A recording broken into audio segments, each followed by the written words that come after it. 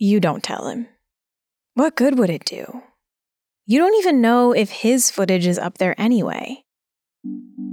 The conversation moves on, and you talk about your job, his friends at Vanguard, the upcoming movie night, how much he hates whoever picks the movies for said movie night. You sign off, promising to call again next week, and to smuggle him some of his favorite contraband candies when you visit next.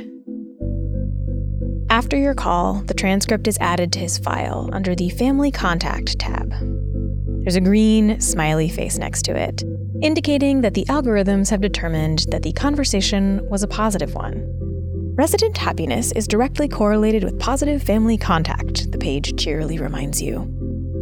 Apparently, the bots haven't quite figured out how to tell when that family contact is lying.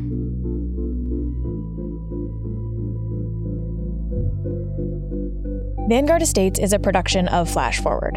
The story was written by me, Rose Eveleth, edited by Ace Tilton Ratcliffe and Georgia Wyatt, and produced by Ozzy Linus Goodman. The sound design is by Misha Stanton, and the music is by Elon Blanc.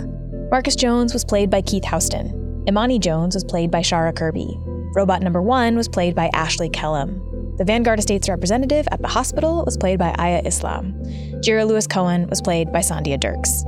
You can find out more about all of those amazing editors, producers, sound designers, musicians, and voice actors at flashforwardpod.com.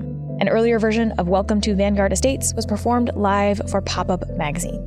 You can also play through a web version of the story at flashforwardpod.com/Vanguard, which features some really cool illustrations by Maddie Lubchansky.